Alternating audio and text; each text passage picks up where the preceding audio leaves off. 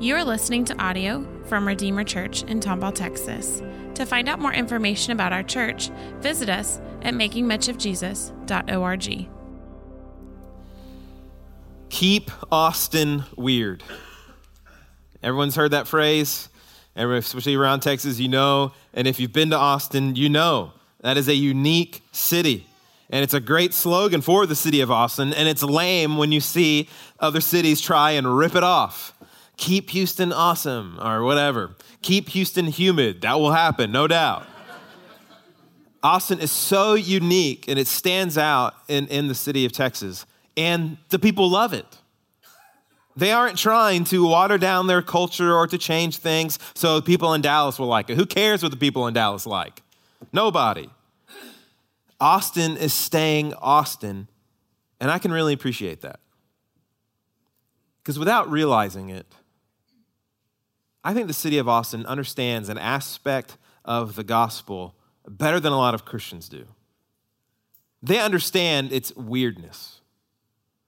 They are already in the vein of understanding the foolishness of the gospel, as 1 Corinthians says, that to follow this crucified Christ and this risen Christ, it is foolishness to the world. To believe and to teach and to talk about a man who would be crucified and rise again from the dead. And it is a continual weirdness and foolishness to follow this risen Christ. I mean, all the things Hebrews is addressing right here in verses 1-6, they are countercultural, they are weird, and they are bizarro to the outside world. What these verses call for was crazy in the first century, and they sound crazy in the 21st century. And this is really good for us.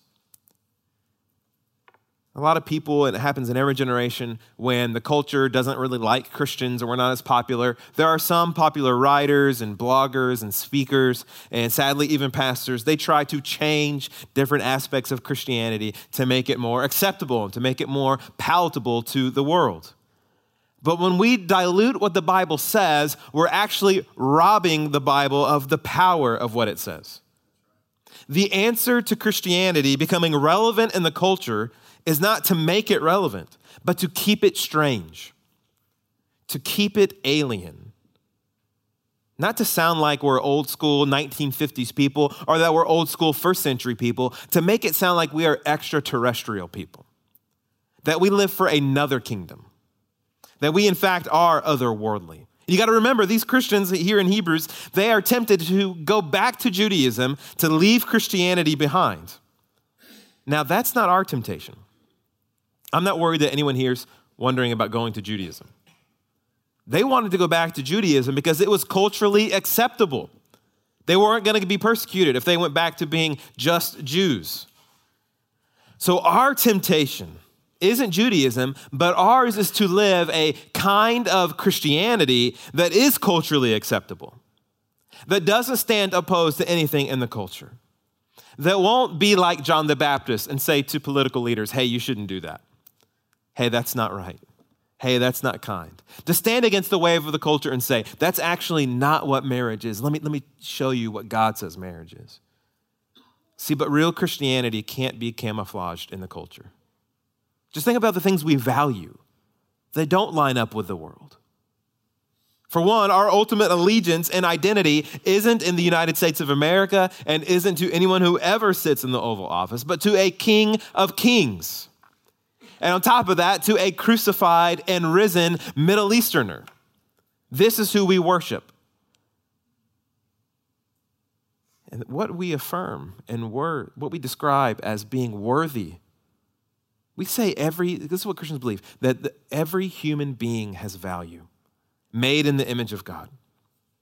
Whether they are white, whether they are black, whether they are refugees, whether they're convicted criminals, whether they're illegal aliens, whether they're housed in a womb or in an assisted living center, or they have special needs, Christians affirm and believe that every human life is precious. Rome did not. And neither does our country. We forgive. We love our enemies. We pray for those who hate us. Christianity is foolishness to the world. So that means we are fools. As Paul says, we are fools for Christ's sake. And as Christians, one gloriously odd thing we do is we reject and deny our impulse toward pride and selfishness, and we deny self and love others. This is what this first section is. We deny self and love others. Look at verse 1 of chapter 13. Let brotherly love continue. Now, the world is all about putting yourself first. Be you. You're number one. But here verse 1 comes in and says, let brotherly love continue. Love one another. Christians care for each other. And sometimes we say that we should treat each other like family. That's not the best way to say it. Rather, we should treat each other because we are family. We aren't like family in Christ. We are family in Christ. And this is one of the unique attributes of the church in the New Testament. You think about just Jesus' first disciples, those 12 guys. You have rough-necked, uneducated fishermen. These are salty guys. And then you've got a guy who actually is a Jew, but he works for the Roman Empire, Matthew. And he's a tax collector. So he's gathering taxes from his own people and giving them to Rome so Rome can continue to rule over them. And then on that same team, you have a guy named Simon the Zealot, who is a Jew who wants to overthrow the Roman Empire. So there you have a guy who works for the IRS, and you have a guy who wants to overthrow the country. And yet together, they're following Christ. They couldn't be on different political spectrums. They couldn't have different worldviews. And yet there they are following Christ together. Why? Because brotherly love. I think the only way we can really let brotherly love continue is if we are all together putting aside our preferences and opinions about everything. About everything. Especially politics. That's the only way. And when I think about our church and its uniqueness to this area, to this city, wherever we're at, you think of the early church where they had Jews and Romans living together, serving. They had slave and free, different languages, different ethnicities, poor, rich. Women in the church were not treated as second class. There was no classes and hierarchy in the local church, but they were all one in Christ. The way they could keep doing that was by laying aside their preferences and opinions, and we must do the same. And our church, as the Tomball area grows, and now the Grand Parkway is here, and more people and more ethnicities, we are a predominantly white, middle-class church, but we cannot continue that way in the next few years as our community grows. And so I'm half Mexican, I'm half white, so I'm going to speak to all my full white brothers and sisters. We need to be open to seeing and encouraging and pursuing, seeing other races come into our church, come into our community, loving them, serving them, inviting them. And that may mean, I don't know, we have not talked about this in any regard, but I think in the future, I've heard one kind of theologian, church history guy say before that churches in the next 5-10 years, that if they're not becoming multi-ethnic, they will become irrelevant to the communities because they won't look like the community. They won't resemble anything else in society. And the early church was so powerful because it really spanned all races. And so ours too, that may mean we make some changes in music or we do a few different songs. It may and it will mean that different opinions and preferences are laid aside for the good of seeing others come to know Jesus Christ. If we don't do that, and we continue to have self-love and not love for others, the church will dry rot. That's why he tells him here, let brotherly love continue. So they're doing it. And he says, keep it up, keep going. And I think by and large at our church, I would say the exact same thing. Our church loves one another well. And this isn't the emotion of love that we usually think about in our culture. This is the action of love. They're serving each other, caring for each other. Things our church does so well. I mean, even Stephen Allen, he said, I'm not going to help you ever again if you say my name in a sermon. He was in the first service, so I got to say, I'm saying now he's not here. I told him I'm going to put your picture up next time. It was 10 o'clock on a Saturday night, and we noticed there was water leaking. We had a 2-story house, and on the first floor, I was in my bathroom. I noticed there's a big water spot. Oh, well, that's not good.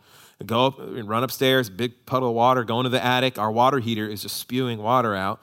And if you know me, you know I'm like a super handy kind of guy, and I thought I could handle this. Thought we're in trouble. So I call Stephen Allen, who lives in my neighborhood, lives around the corner. You got to come over, man. I got water going everywhere. I don't know what to do. Bye. And he zooms over. He's got tools, goes in the attic and starts fixing it, repairing it. It's Saturday night, turns it off, fixes it. I come home from church, and he's at my house waiting for me, and he's fixing it. That's brotherly love. That's serving, caring for each other, praying for each other. And not just, I'll pray for you, but actually praying for each other. Checking in, how's that going? I've been praying for you. And speaking the truth in love to each other, even when it's hard. Encouraging each other. Listening to each other. I think so much of brotherly love is just listening to each other. And really to love and to listen well will mean we have to sacrifice one of our most valuable commodities of our time. If we don't want to let brotherly love continue, it's that we've got to sacrifice our time. We've got to reject our selfishness and our sinful tendencies to hoard our time. So are you letting Christian, brotherly, family type love continue in the life of those around you here at Redeemer? Are you giving it? Are you welcoming it? If you're new to the church, you probably haven't experienced this yet, but I do see this happen a lot in our body, and it's amazing. It's so encouraging. And listen, if you only come here on Sunday mornings and you come in maybe right when the songs start, or you come in during the sermon and you leave early, how are you engaging with other Christians to let brotherly love continue? And I don't think the writer of Hebrews would say, well, if you do that for 5-10 minutes on Sunday morning, that's good enough too. This is about a life. If you're not engaged with the church on some level, whether that's groups or Bible studies or fellowship, how are you letting brotherly love continue? I mean, what did our Lord Jesus say? It is more blessed to give than to receive. So let brotherly love continue. Then he goes on, now he goes from talking about in the church to those outside. Look at verse 2. Do not neglect to show hospitality to strangers, for thereby some have entertained angels unaware. So hospitality to strangers, that is the normal usage of this word. Because what happens oftentimes in the Bible Belt is we think of hospitality, we think of opening up our homes to one another, having apple pie or some kind of cobbler, having Bluebell ice cream, and playing a game together. And that's true.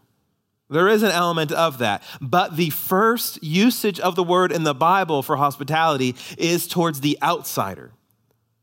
How we treat those who aren't in the church. This is about showing kindness and being warm and welcoming and serving and caring and loving unbelievers. I think hospitality, it really makes feel others like they belong. You think of the people that you know, they're the most hospitable people. They really make you feel like, I belong here. I don't feel like an outsider. They welcome you. I really do feel like mikasa, sukasa, like it almost feels real. So what he's calling for here is that we would be warm and welcoming to the outsiders. And in the first century, this had a lot to do when people were traveling. They didn't have inns and hotels like we have, where there's a concierge desk and there's security. These places were sketchy. These are places you would not want to go. And people would travel into towns and they would have to sleep in these places if they didn't have family members. And here the early church would step in and say, you are welcome to sleep in my house for the night. This is a safe place. We won't take advantage of you. We won't abuse you. We won't rob you. Well, that's not really our society today. So what does this mean for us? This means for us, how are we being warm and welcoming? How are we offering a safe environment to unbelievers in our lives? And not just so we can give them a fast food gospel presentation and then feel good about ourselves, but that we're actually caring for them, actually loving them because they are made in the image of God and deserve it. I love that he says the word neglect. Do not neglect hospitality. How are we doing here? How are you doing in your life personally? Are you neglecting hospitality to strangers? Who could it be in your life? That coworker on the fringe? That new neighbor? I mean, I was convicted reading that this week and going over it, that we just had a neighbor move in right next door, and the most that we've interacted is just hey, how's it going? We're getting the mail. Why? Well, I'm busy too. He's busy. I'm neglecting hospitality, so I got to go over there. And sometimes we think, well, if I'm not being rude to people, then I'm doing well. The Bible sets the bar a lot higher and calls us to much more. You can avoid hostility, but that doesn't mean you're being hospitable. We can neglect hospitality in 1,000 ways, but just because you're avoiding hostility, you can still be neglecting hospitality. Do we offer outsiders a safe place where they can be cared for, where they can be treated with respect, unlike anywhere else they're experiencing in the world, because we know Christ, because we have been welcomed by King Jesus, because his grace has been extended to us by his death and by his resurrection, and now that Christ is alive in us, so now when we are walking around in the world, we are not just doing our own thing, we are now ambassadors for the kingdom of God.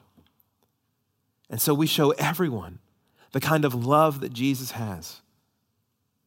Hospitality has gravity. It pulls you in. That's why when you see Jesus in the Gospels, he's got thousands of people around him because of his hospitality. He just pulls people in.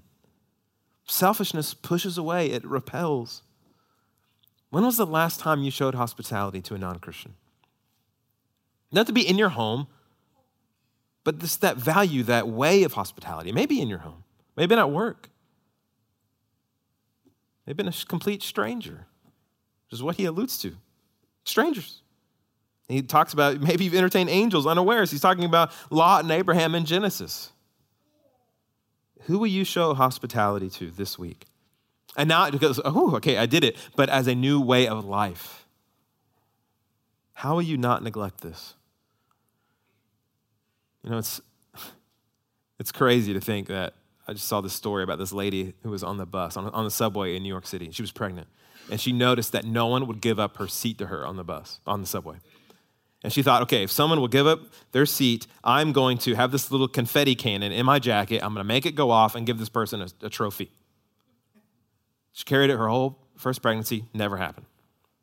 Second pregnancy, there she is again, New York City, subway. Finally, one man says, here, you want to sit here? She takes the confetti gun, boo, and gives the guy a statue. Because it's that uncommon that people would treat each other with kindness. Not so they can, slip the gospel in, but because we know the gospel. Because we do know Christ. And that Christ is alive in us. We should now be the best citizens the universe has ever seen. Because we're citizens of another kingdom. And those values come with us. And if this isn't strange enough, look at verse 3. Remember those who are in prison, as though in prison with them.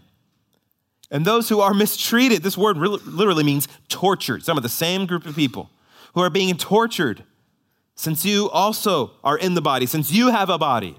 So love your fellow Christians, love non-Christians, and don't you dare forget about the Christians in jail. Read their stories. Learn their names. That's why I'm reading this book. They say we are infidels. It's about Christians in Iraq and who are under persecution from Saddam and now ISIS and their journeys, and reading the stories about these women who are at great cost to themselves. Sometimes they're just going around a place called Nineveh. You've heard of the city of Nineveh. They're hugging these children, orphans, just showing hospitality to them, giving them money when they have nothing, loving these widowed Muslim women, and then seeing these ones who are also in jail because of their faith. Learn their names. He says, act like you are in jail with them, as though in prison with them, because we are. Because we are one body in Christ. And remember those who were tortured for their faith. Because you know what it would be like to be hurt. You've been hurt. You've had scrapes on your knees. You've smashed your fingers. You know what it's like to experience pain in your body. So remember those who are experiencing pain in their body because of Christ. Calling them to pray for Christians in jail, to serve them, He's calling them to bring them food because they wouldn't eat, calling them to bring them supplies so they could continue to live. That's why the Apostle Paul, he's writing a lot of the books of the Bible from jail. And he's able to do that because Luke is with him, as he says, and Demas is with me. Are they with him in jail? No, they're visiting him, bringing him food, bringing him clothes. The Bible was able to be really spread about the Roman Empire because people remembered Paul in prison. So when you hear about a Christian in jail, a Christian being persecuted, what goes through your heart and mind? Do you just swipe right past it? You get the Voice of the Martyrs email or something in the mail or whatever, you just, okay, cool, delete it. Or do you stop, read it, and pray, and remember those who are in prison? Don't disconnect from them, because even to disconnect from them is to disconnect from yourself. We must remember to pray for the persecuted church, and we should go to the prisons. So go with Andy. He's going to make the announcement at the end of the service. Did you know I was preaching on this, Andy? No. I mean, go with him and other folks at Redeemer to the Kairos prison ministry. There are men there who have given their life to Christ, and they need your encouragement. Remember them and your kindness. God has saved them, and now they're learning to walk in that new life. And there are others there that God is preparing to hear the gospel, maybe from you.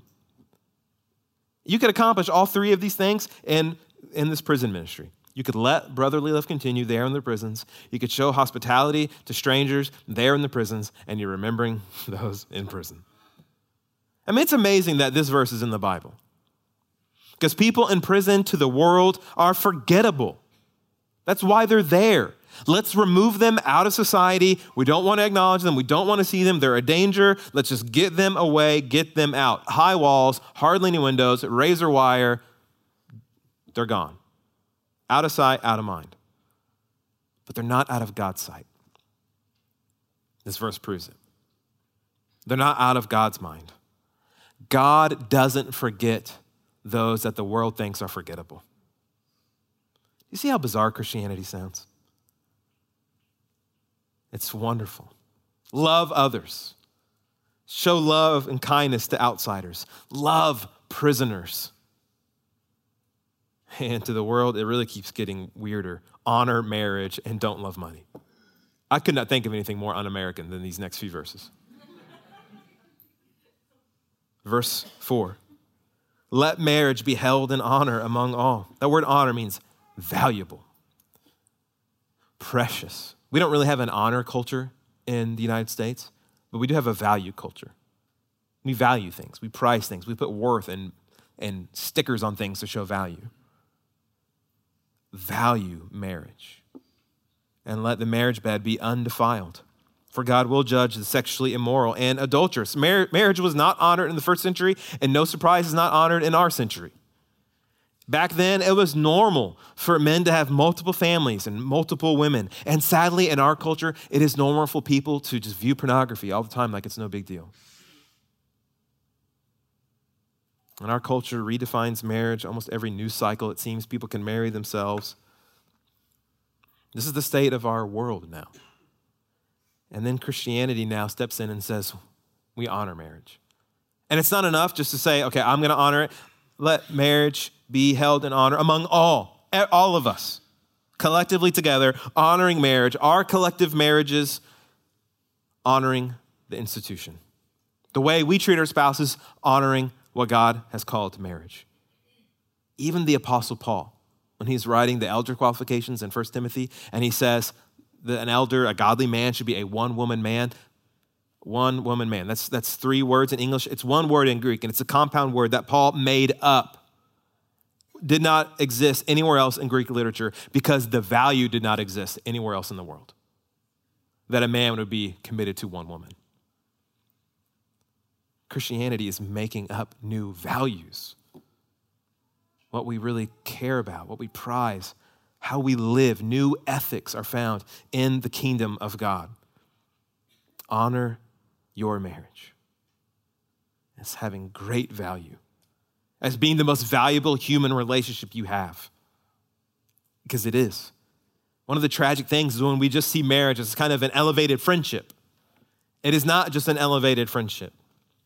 Don't see it as just this continuum of human relationships. You've got strangers or maybe enemies down the far end. You got coworkers, and you've got that weird uncle, and then you've got like all these other things on this continuum. And then the last one, okay, marriage. Marriage is on another plane altogether of all other human relationships. It's one that the Bible describes as that God, what God has brought together. The covenant of marriage. I don't have a covenant friendship. I haven't taken vows with friends in front of all my other friends. But we do in marriage because it's sacred. Let your kids see a marriage held in honor. Some of you, it's amazing that you are going to, it's incredible. I'm just so proud of so many families in our church that some of you are going to be the first generation of a godly marriage in your entire family. Keep it up. The Lord is with you. And you're setting a new story and a new legacy in that family line. Brothers, treasure your wife. Sisters, treasure your husband. Honor marriage by pursuing a great marriage. Won't be perfect, of course. A perfect marriage isn't a sinless marriage. That's impossible. But an honoring marriage is one where the gospel defines it. Confession, repentance, forgiveness. You know when someone gets a new car, there's a couple things that happen when someone gets, and even a new to them car. They put a lot of pictures up on Facebook, social media, whatever. And then when they gonna go to a parking lot, what do? They park far away. They don't want anything getting around. Maybe even take up a couple extra lanes just to make sure no carts hit them, no one else parks close by. Why? They don't want any dings. They don't want any scratches. They wash it constantly. They clean it. They got armor all over that thing. They protect it because they honor their car. They value. So, beloved, honor your marriage.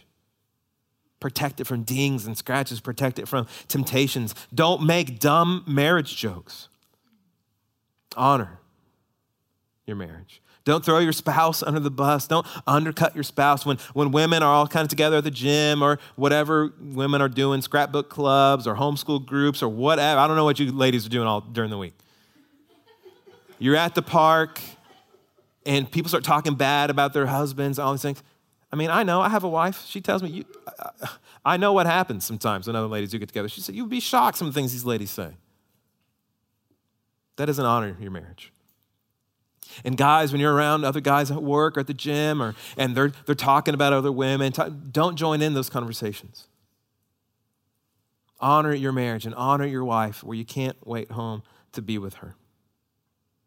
That's one way Christian marriage should be so different from the world is that we honor it.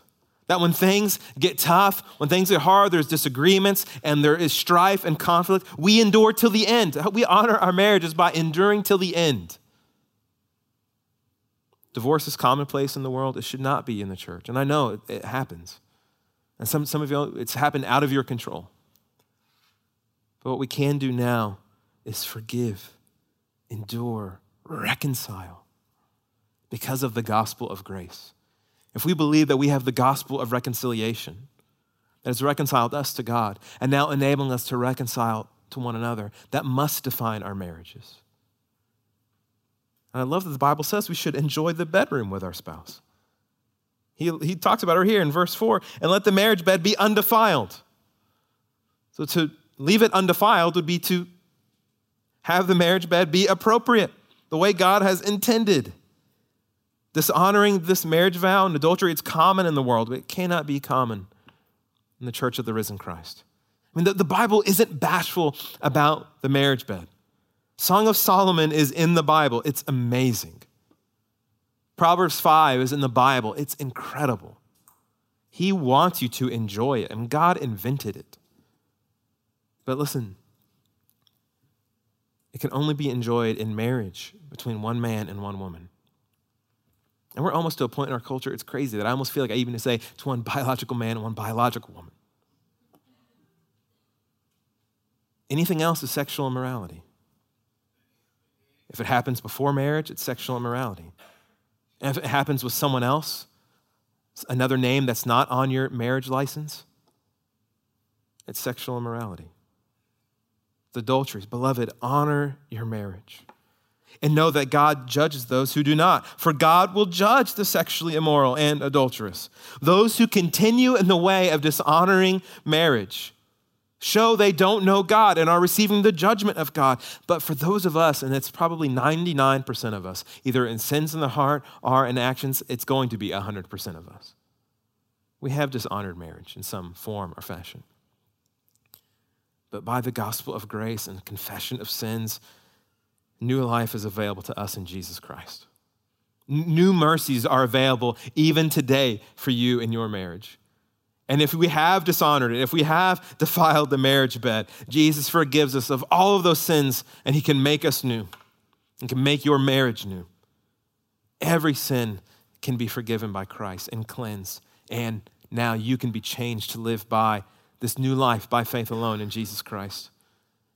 This is because following Jesus doesn't just mean we say by faith, oh, I want Jesus to save me. It also means Jesus is saving me now, and he's changing my life. He's changing my marriage. And also now it gets definitely un-American. He's changing the way I view money. Look at verse 5.